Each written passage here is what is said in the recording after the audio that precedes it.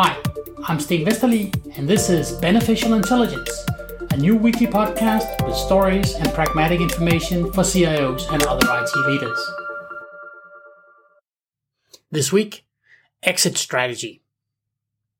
History is full of examples of powerful countries that decided that just a quick military intervention in some country would fix a perceived problem.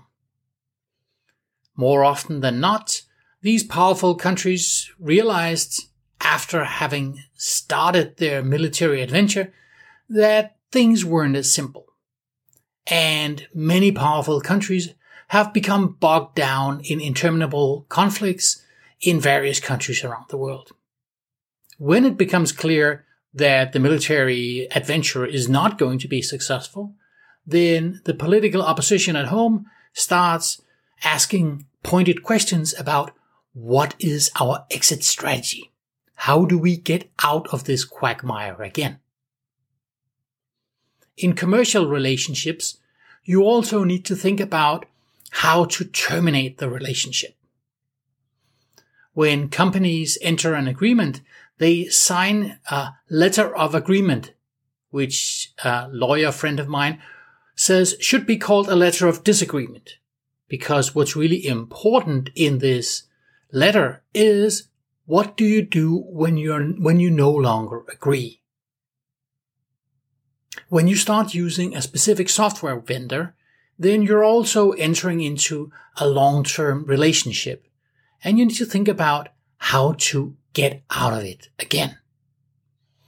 Now, when we were running on-premise software, then we could lift all our software out of one vendor's solution and put it into another vendor's solution. There are some things that were more sticky than others. Now, if you have been using very specific features of a database or an application server, then it would become more difficult to move out of that vendor's solution, but it was still manageable. We've always had the question of exit strategy when we enter into an agreement with a new vendor.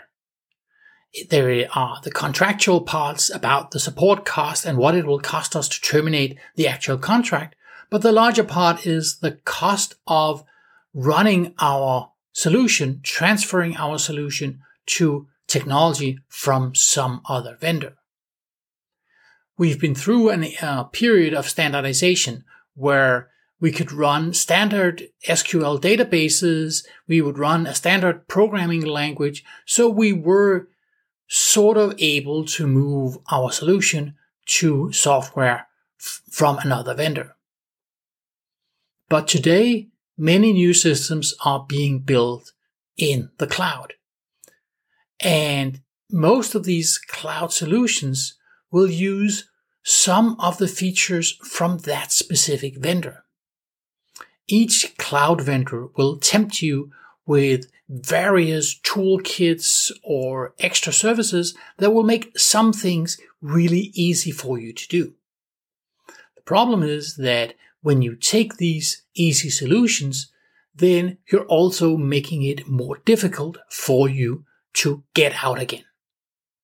And in some cases, if you're building something in a specific language that is geared towards a specific vendor solution, then you will have to rewrite the whole thing from scratch. So when you are building a system, you need to think about how you get out again. The cost of getting out of something is part of the total cost of ownership for that system. That means that there is going to be an initial cost setting up the system, there's going to be an ongoing running cost running the system, and there's going to be an exit cost getting out of the system again. Unless you're getting out of the system by totally retiring it and scratching all the data, then you are going to have some kind of exit cost. If you're building a very large system, then simply getting your data out of a specific vendor's cloud might become a fairly expensive undertaking. And if you've used many specialized features, then taking your code and making it run on another platform will also make it expensive to leave the vendor that you start out with. Whenever you start something new, you need to think about how to end it.